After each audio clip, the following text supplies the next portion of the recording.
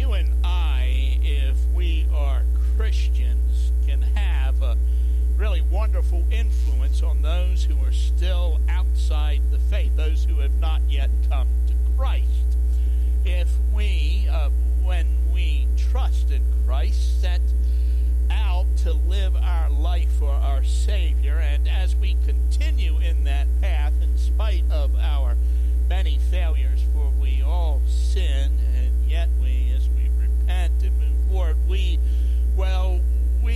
by the way we live, open the door, or hold that door open, and invite others into the kingdom by the way we live our lives.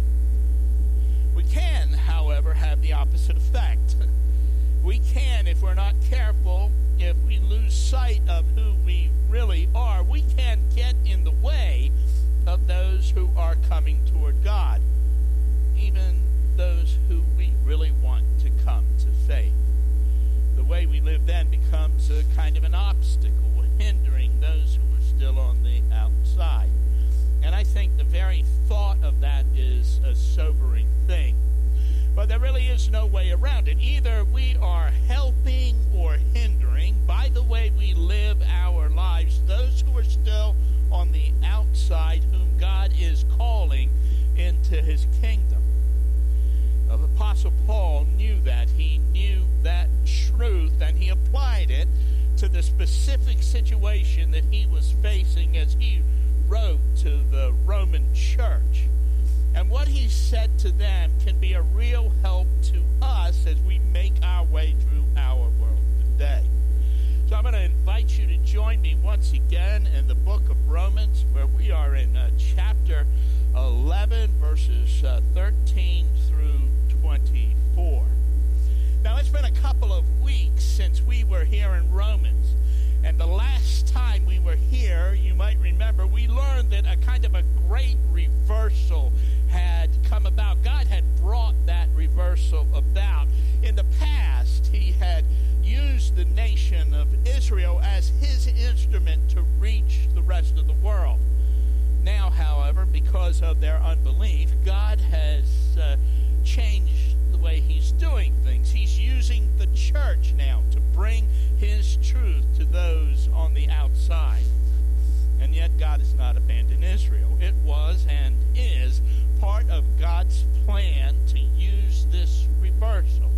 The fact that his kingdom is now advancing through the church to prod Israel, to shake them, and to wake them up. The believers in Rome were to be part of that wake-up call. But there was a problem.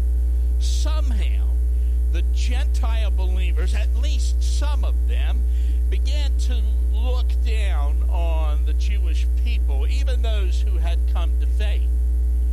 And Paul understood that kind of thing would get in the way of his fellow Jews, keeping them from coming to Christ. That kind of attitude would hinder anyone, really making it harder for them to come to our Lord and Savior. And so Paul, being Paul, addressed this sin in the Gentile believers, beginning in verse 13. Paul says, I am talking to you Gentiles, inasmuch as I am the apostle to the Gentiles. I'm going to stop right there. Paul, Jew that he was called by God specifically to minister to the Gentiles.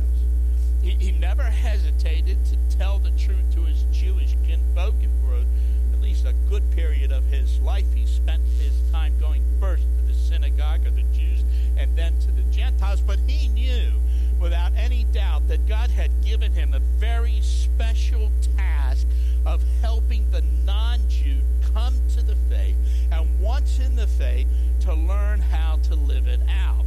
So Paul was faithful to serve the Gentiles. But he also knew that God intended to use those same Gentile believers, as we have already said, to prod the Jews. And so again in verse 13 and following, I'm talking to you Gentiles, as much as I am an apostle to the Gentiles, I take pride in my ministry, or maybe a better translation is I make much of that ministry, in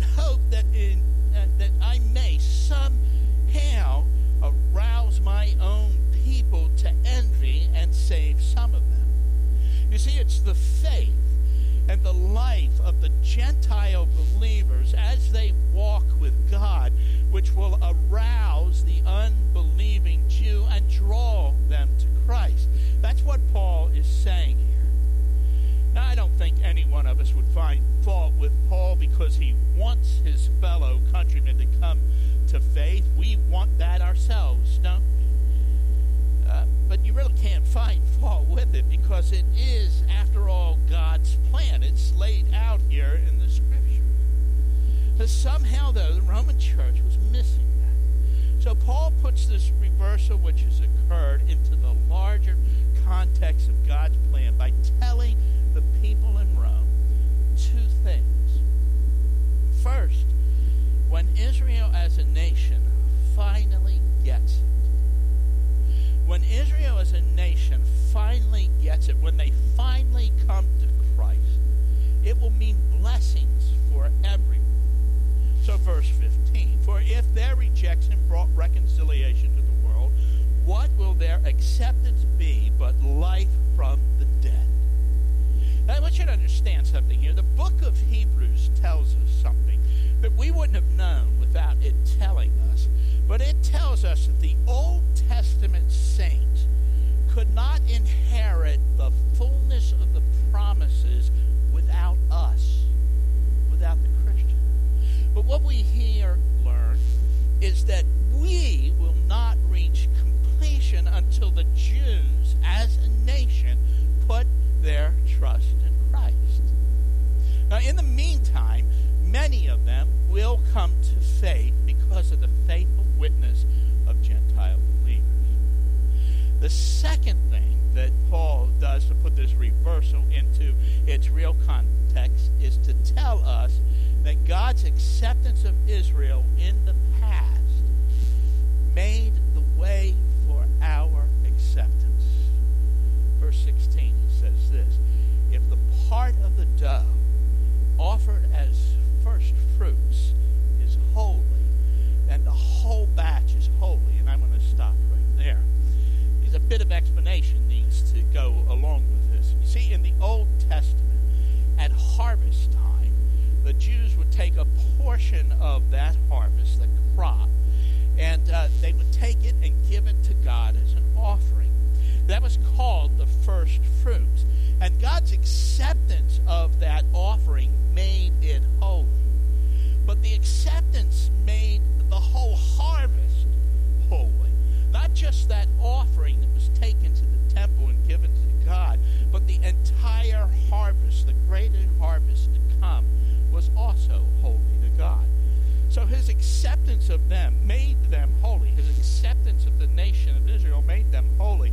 So the entire harvest, which now includes us, the Gentile believers, the church, we are holy, and we're blessed by God because of that. Now, I have to tell you that this is not something that we would readily figure out ourselves. This is kind of what you might call a God's eye view of the interplay or the relationship between the Old Testament chosen people and the new chosen people of God, the Church of Jesus Christ. Now, Paul isn't finished with this topic, of course, and what he does next is he kind of changes his illustration. He uses something the Gentiles might better understand in this reference to the Old Testament.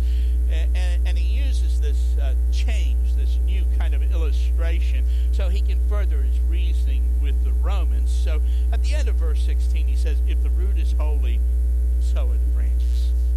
Yeah, it's the same basic idea there, isn't it? Paul now is going to expand on that. If the root is holy, then the branches are. If what began with was holy, then what grows from it is holy. But before we can go any further, we need to take a moment to see where we've been and what this might mean to us. See, there's been this great reversal. God's now using the church to reach the world instead of Israel. But it's also God is using the church to reach Israel. And Paul wants that Roman church to get on board with that part of God's plan. Reality was, at that time, the Jewish people were the hardest people to reach. The Gentiles, once the faith entered their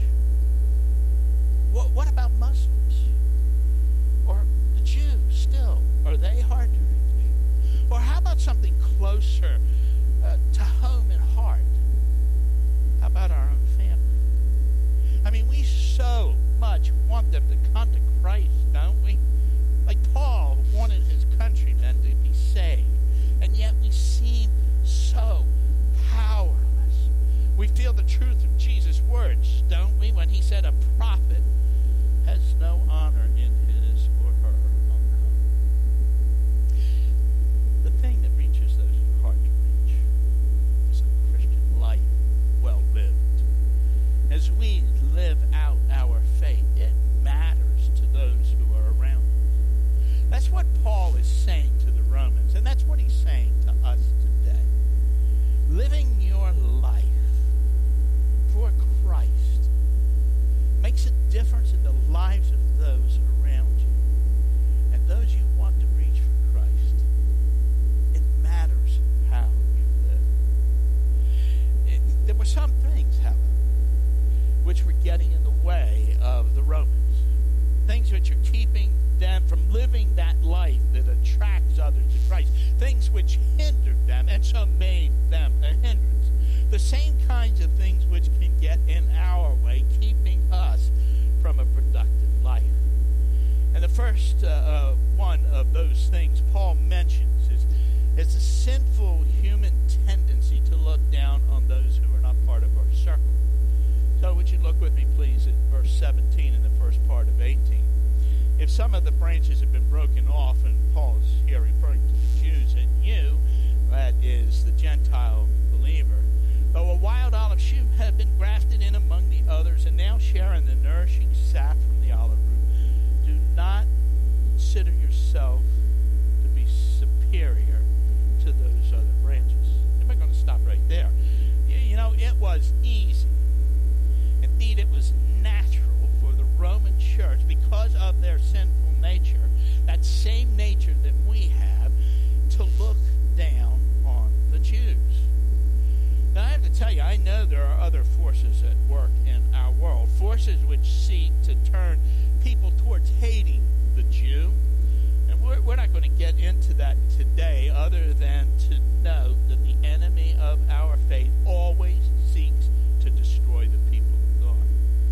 But quite apart from that, part of the twist that sin put in our soul is this tendency to look down on people outside of our circle. And that's something that you and I have to guard against. I know you're not any different than I am. I know if you're living, breathing, if you're awake, you're struggling with these same kinds of things. You know what I'm talking about. And if we're not on our guard, we will even look down on other Christians who think somewhat differently than we do about, say, the church or about some point of doctrine. That's the extent of that particular twist which sin has put into our soul. Now, the antidote to this twist, which Paul offers in Romans, will, when understood correctly, help us also. And it's found at the end of verse 18. Do not consider yourself to be superior to those other branches. If you do, consider this. You do not support the root, but the root supports you. So what that meant for the Romans was that there was a need for them to understand that they were standing on the shoulders of the Jews who went before them.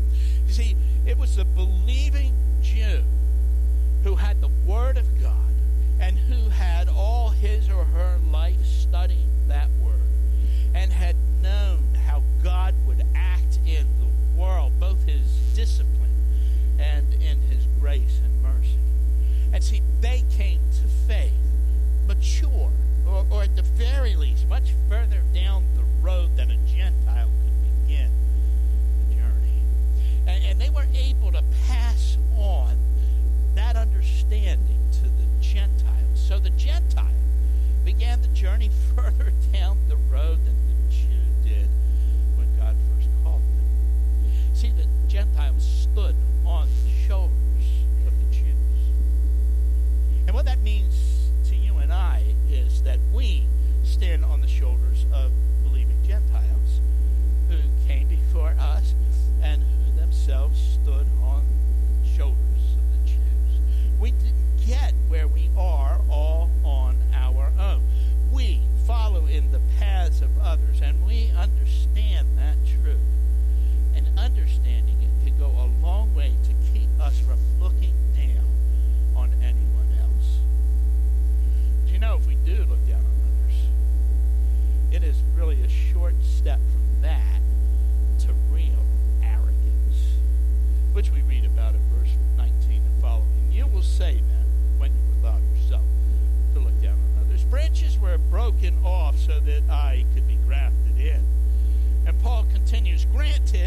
But they were broken off because of unbelief, and you stand by faith. Do not be arrogant, but tremble. You see, arrogance goes beyond looking down on others. Arrogance is when you begin to think that you somehow deserve to be where you are. See, that's a deadly sin, and it's dangerous, and it needs to be guarded against at all times and at whatever cost to any sense of our self-worth. You know, you can almost picture a kind of seesaw here in this text. See, when you're balanced, you look across that seesaw and you see someone very much like yourself. But if you begin to look down on that person, if you begin to push them down, there's a resultant move on the other side, the other end of that seesaw, where we end up exalting ourselves. It's not quite proportional, you understand. There's kind of some flexibility in that particular seesaw, that board on that seesaw. But the resulting movement of looking down on others eventually makes us begin to be arrogant and think more highly of ourselves, unless some kind of correction is made. Now, the antidote to the arrogance, because of our sinful nature we struggle with, really is twofold. Paul says to the Romans, again back in verse 20 and 21, granted, but they were broken off because of unbelief, and you stand by faith. Do not be arrogant, but tremble. For if God did not spare the natural branches, he will not spare you either. So that twofold antidote to arrogance is, first, we have to remember that we stand only by faith. It's not our inherent goodness, or our works, or our church membership, or our baptism, or anything else about us that allows us to stand in the grace we stand in. We are here only because we have trusted in what Christ has done for us. We had no right to look down on others. And arrogance means we're trusting in ourselves rather than our Savior. And when we do that, we have really stepped outside of God's grace. And there is a place for healthy fear in our life. It is right to be afraid of what God will do if we are arrogant, or if we deliberately keep on sinning arrogantly in some other area of our life. Paul tells Romans that if God didn't spare his chosen people, don't make the mistake of thinking he'll spare you, as though you merit something more. You see, you and I, if we put our trust in Christ, you and I have gotten where we are because others have blazed a trail that we can follow. We merit nothing. We stand by faith, and faith only. And it is a healthy fear to realize that our God is serious about the sin in our lives. He will do what he needs to in order to root it out. But when we live Christian life well, what we do is we hold open that door for others so that they can come into the kingdom of God. Now, Paul now begins to bring this section to a close, the section we're looking at this morning, in verses 22 through 24. And then what Paul does is he kind of goes beyond the antidotes and addressing those twists in our sinful nature to build on the truths that he's already established. So in verse 22, Paul tells us to consider how God works in the world, both his kindness and sternness. And so we read, consider therefore the kindness and sternness of God. Sternness to those who fell, but kindness to you, provided that you continue in his kindness. Otherwise, you will also be cut off. But I have to tell you, I don't know exactly what Paul means here when he warns that we may be cut off. And that cutting off only happens if we don't continue in the kindness of God. Maybe what it means is that if we don't keep walking with him, we get set on a shelf, unused and wrapped up in the small package of ourselves. But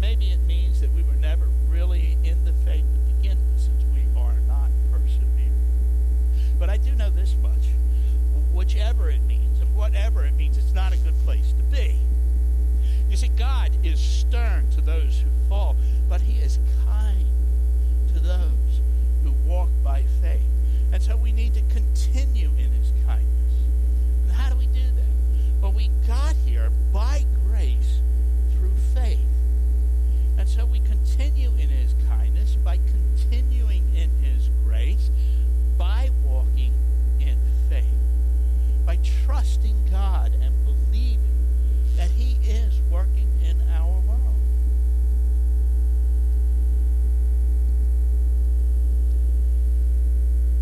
If I were to sit down and ask you, and you were to answer me honestly, would you say you believe God is working in our world today? But he is. And that brings us to this next truth that builds on these other truths. And that is, we need to believe that God is at work in our world, drawing people to himself. For the Romans, the immediate application was concerning their attitude to the Jews. So verses 23 and 24. And if they, that is the Jews, do not persist in their own belief, they will be grafted in, for God is able to graft them in again. And Paul goes on to say, after all, if you were cut out of an olive tree that's wild by nature and contrary to nature and grafted into a cultivated olive tree, how much more readily will these, the natural branches, be grafted in to their own olive tree? You see, in other words, there's no reason that the Jew cannot become a part of what God is doing in our world today. He or she comes prepped, so to speak. They have all the raw material because of what God has already done in their culture to come to the faith well down the road, if only they will come to Christ. For us, we need to believe that God is still business of saving people. Now, if we don't believe that, and no, really, it's not enough for me to put it that way. We need to do more than that. We need to embrace that truth. If we don't believe it, if we don't embrace it, it's a sure bet that we're not going to act on it. But God is at work in our world. He is still in the business of saving people. Though we must not look down on others. That's not enough. It's not enough not to be arrogant, though arrogance is, of course, a great sin indeed. We need to understand that God is at work in our world and in our lives, and we continue in his kindness by his grace and faith in him. And we need to believe that he's still in the business of saving people and bringing them into his kingdom. You and I got where we are because others blazed the trail which we can follow. We merit nothing. We stand by faith and faith only. It is a healthy fear to realize that God is serious about our sin. And he will do what he needs to do in order to root it out. But when we live the Christian life well, we hold open the door. We invite others to come into the kingdom of the living God.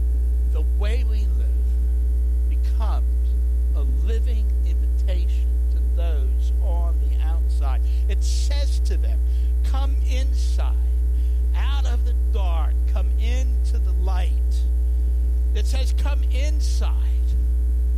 Be part of what God is doing. And don't be left out. When you live the life God has called you to, that's what your life says to the world around you. Now, I want to leave you with just a reminder, or maybe for some of you, I don't know, maybe this is being kind of a new piece of information, not all of it, but some of it. See, our nation is, first off, a nation which was shaped by Christian principles, and those principles were enshrined in our founding documents. I have to say, and I think that you would agree with this, that's a pretty good start, but it requires diligence and even sacrifice.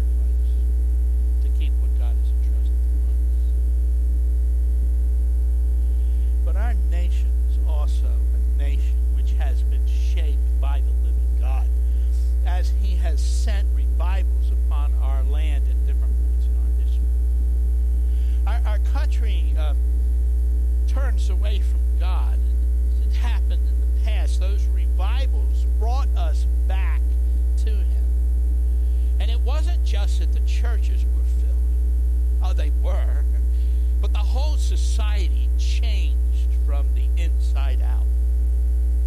If you ever read about them, you find that in towns where there was only one church and a bar on every corner, bars began to close and convert to churches. The very language of the people they spoke day in and day out was changed, and it was cleansed of its profanity. Families were valued above earning a living or any other endeavor, while honesty and integrity became a kind of a hallmark of business dealings. The handshake meant something again. It isn't that we, as Americans, are better than any other people on the face of the earth. We're blessed by God because we have trusted in God. We have turned to God over and over again as a nation, and God blesses us time and time again. And God is still in the business of saving. He's still at work in our lives and the lives of people around us. And as I stand here today, I can tell you that our God can still send a revival. If only trust Him.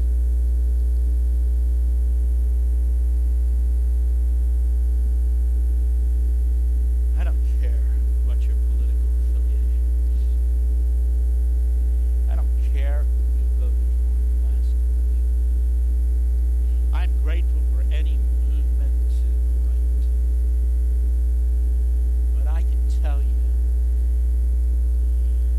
that will not save us. Only God. Only revival can change the course of this world. And it begins as the people of God live the Christian life.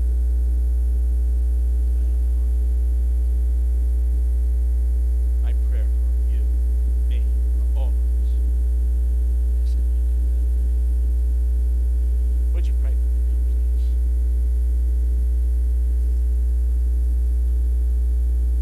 Lord, we really are glad that you're working in our lives.